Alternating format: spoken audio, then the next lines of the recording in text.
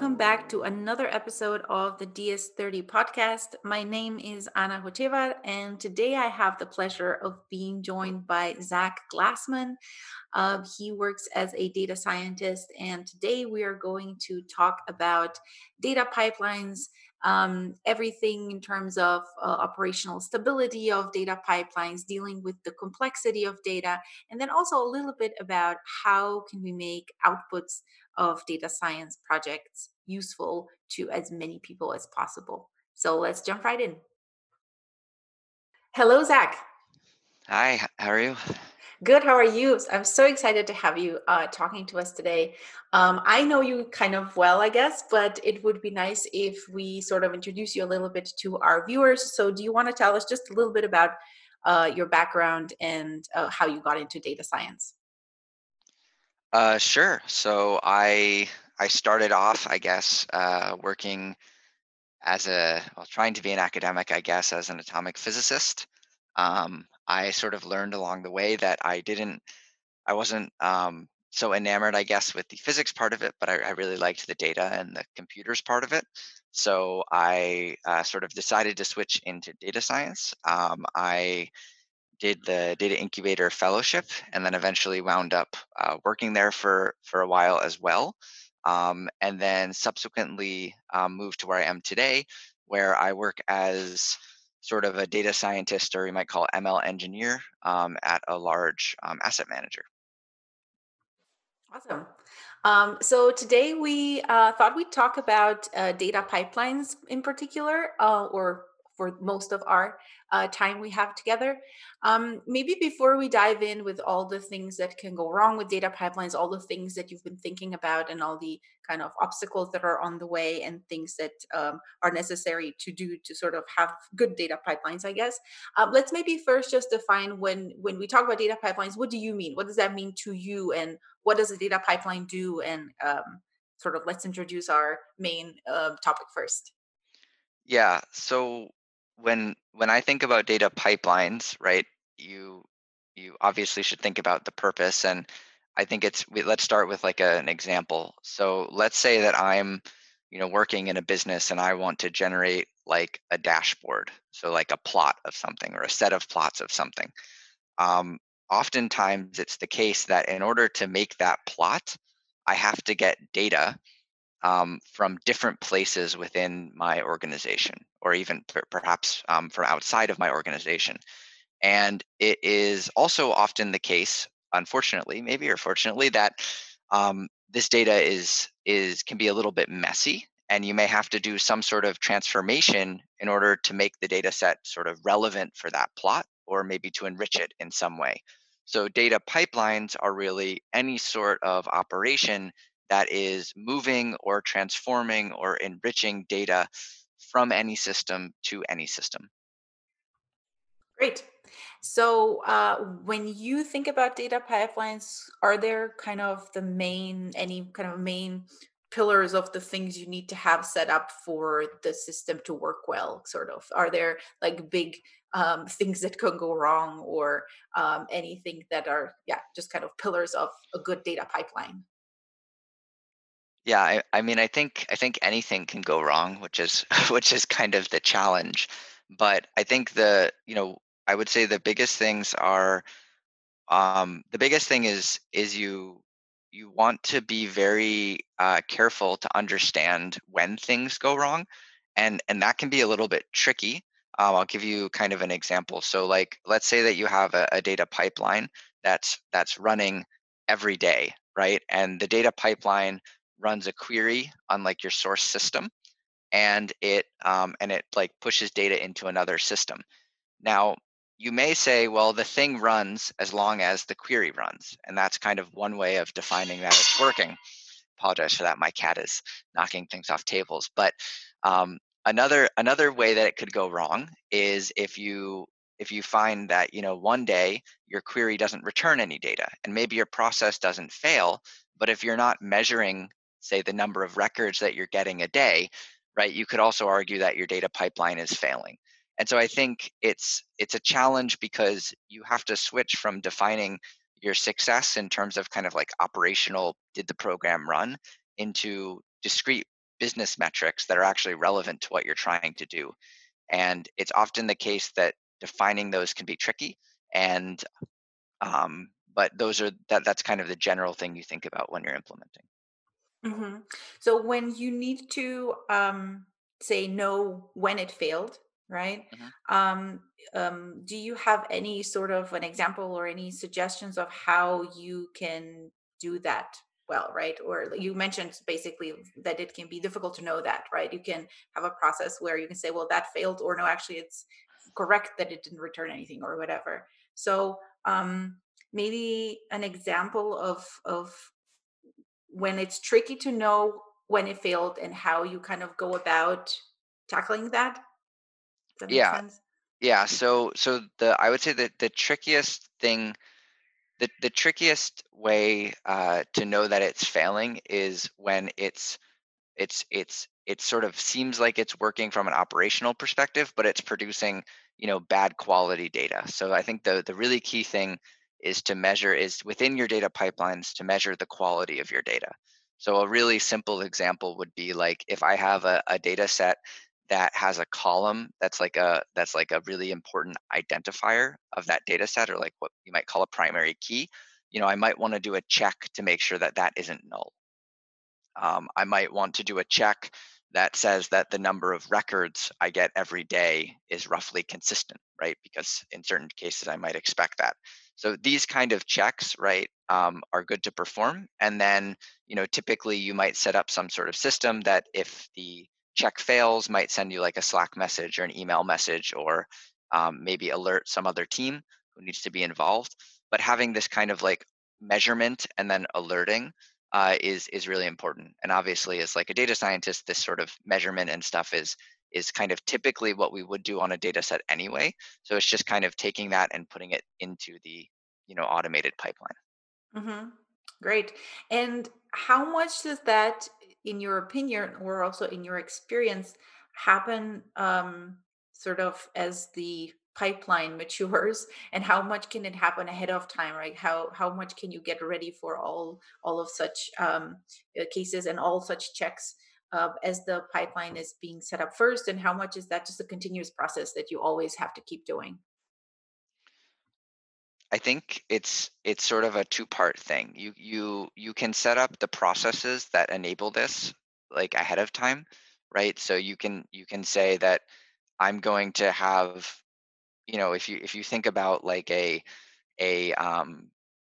like a data pipeline as like a function, right? You can sort of write out a structure that says, okay, my data pipeline is going to extract data, it's going to transform data, it's going to perform data quality, and then it's going to load it somewhere. So you can kind of build those hooks, and you can build like this is how it's going to alert. But then when it comes to actually, defining these things that make it successful, that's kind of a continuous process because it depends on the usage sort of the data. And it may be the case that what's important to one consumer is not so important to another consumer. Like, you may have a case where you have a data set with 100 columns, and one person only uses 10 of them, they don't care about the others, and then suddenly some other person says, well, I really want to use this data too, and I want to use the other 90 columns. So now you have to care about those. So I think it's a continuous evolution, but you have to have a good foundation that enables you to easily iterate. Hmm. And would you say there's any kind of big difference between a pipeline that is built for, say, delivering data for a dashboard versus data that will go into a machine learning model versus, I don't know, something else? Are there any fundamental differences there or not so much? Um, I would say the only when are you talking? It depends if it's a model training or a model inference pipeline. Generally speaking, for reporting, and this isn't always the case, but oftentimes with dashboards, right, you're looking at kind of maybe a latest snapshot of the data, right? Or you're looking at like a Tableau report that's like, as of today, this is what my whatever plot I care about looks like. For ML pipelines, I would say most of the things remain the same. But the thing that you really want to be able to do with ML pipelines is to be able to kind of refresh the state. So like if I'm training a model and my I want to be able to sort of reconstruct what my data was at the time I was training my model. And so if you're not careful with your data pipelines, you can get yourself into a state where you don't actually have that data available at a later point in time. Yeah, Um, that makes sense. Um, so in terms of we chatted a little bit before we started recording our podcast, and you also mentioned sort of the dealing with the complexity of data in data pipelines. Do you want to talk a little bit more about that? What are you thinking about in that sense?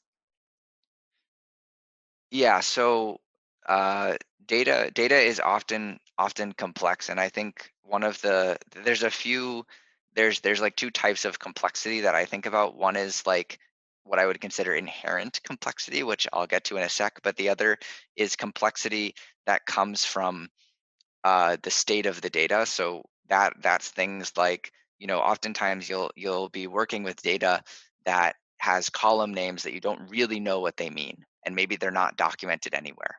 And like it shouldn't be this way, but sometimes it is this way.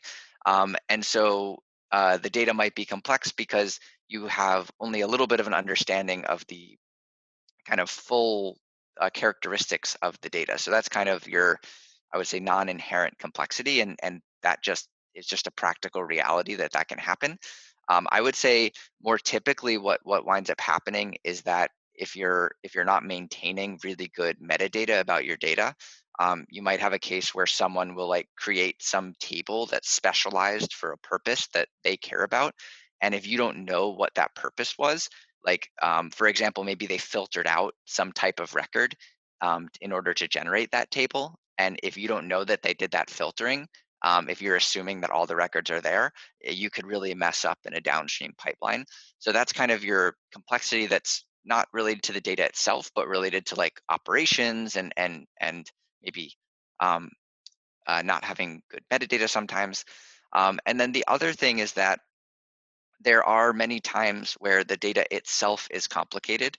Maybe it's low quality data, and that will complicate it. That can definitely happen.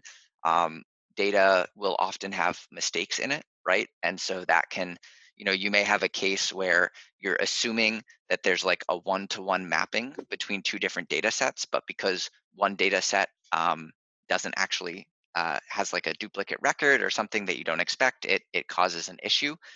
And then the other thing is that especially with these automated feeds, like you're never really sure about what you're going to get. And there's people will, change schemas. They'll change assumptions about the data, and you need to be able to kind of quickly react to that if you can't sort of work around it in the first place. So those are all different ways it can be complicated. Sounds like a nightmare indeed. But also, just like that's the real world, right? The first thing that comes to mind to me when you're saying that is just how it relates back to the operational stability of things and just integrity of your data coming out, and what we were just talking about before, right? Just makes everything we were saying before that much more difficult, I guess. If yeah, you have all this inherent complexity, but then also just externally, maybe you don't even know what some column means and therefore what it should be and what should be happening with it, right? Yeah. No, it's a little rough. I've gotten to the point where I kind of I almost operate on like a first failure, like a fast to fail principle, where like I'd rather things just fail quickly and then we can go fix them than to try and like handle every single case in the pipeline itself, which is just gets really nasty. Hmm. So Yeah, I um was just going to ask that. So, how do you yeah. try to do this? Is there any approach or any tip or anything that you've tried and failed at, or tried and found that kind of an approach that works or makes sense? I mean, one thing that's good is to have, as I said, like a good generic framework for doing things, because oftentimes, if you're building one data, if you only ever have to build one data pipeline, um, I guess congratulations, but also that's kind of unrealistic. Usually you have to build many. And oftentimes the same types of problems occur. So if you're building things in kind of a generic way, you might be able to solve some of these problems once and then have them be sort of percolated, which is good. I think again, right, the biggest thing you can do is really measure everything. So measure your data, profile your data like every time that you load. And for oftentimes it's looking at those profiles that can give you a lot of insights into what's going on. So for example, right, let's say you have a column of a data set you're loading that's kind of low cardinality, right? So it's like the set of things it can be is kind of small. um, One common way to do a data profile would be to say what are the distinct elements in this data set. And so if one day you notice that there's an extra type of element that's been added, that's a good hint that you might want to think about, ooh, is that going to affect anything? So I think the profiling and the measurement, I mean, I guess I used to be a scientist, so maybe measure is a cliche thing for scientists, but I think it really is the best way to solve these problems. Hmm. I guess a word that comes to my mind is also kind of simulating, but maybe that's not what you're doing. But I'm thinking kind of where you could simulate different queries or different things that I guess could happen before they happen. Or do you have the luxury of just kind of rolling it out? We have this pipeline, then as we're using it, as you said before, we are letting it fail, and we learn from that, basically, right? What the complexity might be, or what the some non-stable operation we might have there is in our pipeline or something like that. I guess we don't just or at least I try not to just deploy things that I know will fail. So usually there will be like data pipelines at the end of the day are just software. So you of course will want to have like tests, and you'll want to test for everything that you can think of. Um so so that's like usually something, so that's definitely something that you try to do ahead of time, and that's sort of like a simulation. So you can, you might prepare a set of like mock data and then make, or many sets of mock data, and make sure that it does what you want it to do. I think in my experience though, while that is really really valuable and you absolutely should do it, you will still oftentimes have weird cases. And remember, sometimes these weird cases are from things completely unrelated to the data, right? Like maybe there's an extra load on your system and you run out of memory. Like there's a lot of crazy stuff that can happen. So I think you should sort of prepare as best as you can, but also accept that you need to have really good observability there for when it inevitably doesn't work. Yeah, makes sense. I'm looking at the time, and we do have enough time to at least mention the other topic that you and I briefly chatted about. And I think it's a very important one, but also interesting one. So I think maybe I do want to pick your brain about that a little bit as well. You mentioned that you're also very interested in, on the one hand, thinking a lot about data pipelines lately, but also sort of a second different topic in data science that's also very important, I think, which is making the outputs and whatever things that a data scientists produce make useful for everyone who's maybe not a data scientist, right? Anyone who knows nothing about data science, knows nothing about modeling, machine learning, or anything like that, but could really make good use of what data scientists can produce and come up with. So I just basically wanted to kind of know what you were thinking about in on that front, and is there any kind of types of outputs that you think are particularly useful to many people, or to people who might not be technical or data scientists? Is there a particular, I don't know, way to make things that are typically not useful to everyone, to make it useful to everyone? Kind of all of that. Now I threw 5 questions at you. Yeah. Well, I think the thing to remember is that like often this isn't always the case, but like typically what you're producing as a data scientist isn't a model, right? A model is just a means to an end. You're trying to produce some insight, right, or drive some business value from a model. There are some companies that sell models, so I guess in that case, their model is their output. But for typically for most of us, it's really about aligning the output of your model to the task at hand. And in my experience, what that often is really means is you really need to understand whoever you're working with to build the model, or maybe building the model for you. You have to really understand their process and like what they're trying to accomplish. And then you have to try to integrate your results like into their process as best as possible. And oftentimes this is through some sort of like presentation layer or a dashboard. So I think sometimes sometimes as data scientists, right, we get very consumed by, okay, what's the latest and greatest like NLP model, and can I squeeze an extra 0.2% out of this, when really the challenge we have to actually driving value is, how do I take this NLP model and actually make it useful to someone who doesn't necessarily know about NLP, or maybe doesn't even know what NLP stands for. Yeah. Um, a- and it's almost like product management, right? It's really like thinking about who's my user group, what are they looking for, and oftentimes simple dashboards or really simple ways of displaying sometimes complex information is the most digestible form. Yeah, yeah. And also, I would add maybe I see a lot communication as being very important there, right? In whatever way, who communicates with who, but where the information comes from the end user, or from, I don't know, the sales team or the whatever team, or whoever will be the one using your product, to the data scientists, right? To understand, what do we need? Should there be a button or not? Do you need this, or is this like, wasted time for us to, yeah, improve that NLP model by a little tweak, when that's not the part we care about or that we're going to be using, right? No, that's absolutely true. And it kind of starts at the beginning, right? I mean, at least in my experience, it's rare that like someone will approach you, and especially someone who's non-technical, and be like, I want you to train a BERT model on this, right? They're gonna say something more like, hey, like this is like something I've been wrestling with, and like I maybe think that there's something like data sciencey that could be done.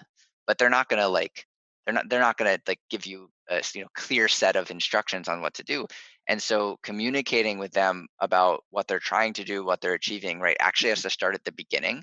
um, and and that's when you should start working out, well, how do you actually want to consume this at the end of the day, and what are you trying to do? And I think a mistake that I've certainly made, right, is to jump right into it, to say, okay, I understand, let me go mess around in Python for a while, and then I'll surface and tell you what I did. And people, I think, want to be involved in the process, and they definitely want more communication at the beginning. Yeah, makes sense. Um, does it happen, or has it happened in your experience, that you also, as a data scientist, is not only that you should listen in terms of in that communications and what they might need and what they're asking for, but maybe also listen in the sense of, so that you recognize possible options for a product or a solution when they wouldn't necessarily even approach you, right? To be like, I need something that is going to automate this and that, but where you maybe see some opportunities and things that a data scientist could possibly solve, or come up with a product that would solve it for them without them necessarily kind of recognizing, you could solve my problem. Does that ever uh happen? yeah, it can happen. But I think I think as I mean, I think anyone that works professionally, but especially data science, I think you do have to have a sense of humility right around your expertise and your subject area. I think that the trend that I'm seeing right now is a lot of that I see a lot of things online that are basically saying things like, oh, well, data scientists, they train AI models, they can work in any industry, they can do anything, and they don't need to know anything about the industry. And I think that's like partially true, but you also have to be humble enough to really understand that the people you're working with have a very deep expertise in what they do and in their industry in particular. And I think before you come up with any great ideas, you want to make sure you spend a good amount of time learning from people and really understanding what they're doing and what they're trying to do. And then I think you should maybe propose ideas. I think sometimes if you go in a little too early, you may not have necessarily appreciated the complexities yet, and a lot of problems seem relatively simple on the surface, but as you get into the details, get more complicated. So I think you can absolutely do it, but you should make sure to spend a lot of time listening before you speak. Absolutely. I think this is such an important tip. And also, you put it so well, and we're out of time, that this is just a kind of like a perfect way, I think, to end our conversation. I couldn't agree with you more. Um, Definitely, yeah, domain knowledge being important. And I would say, even just in general in life, if other people have their own experiences, and also might know a lot, and in particular, if you're around people who might know more about than you in a certain domain or something, definitely good to listen. Just in general, good to listen, I think. um, Zach, thank you so much for joining me today and chatting with me. It was great to pick your brain. I wish we had more time, but maybe you can come back one day and we could talk more. Yeah, thanks, Anna. I appreciate it.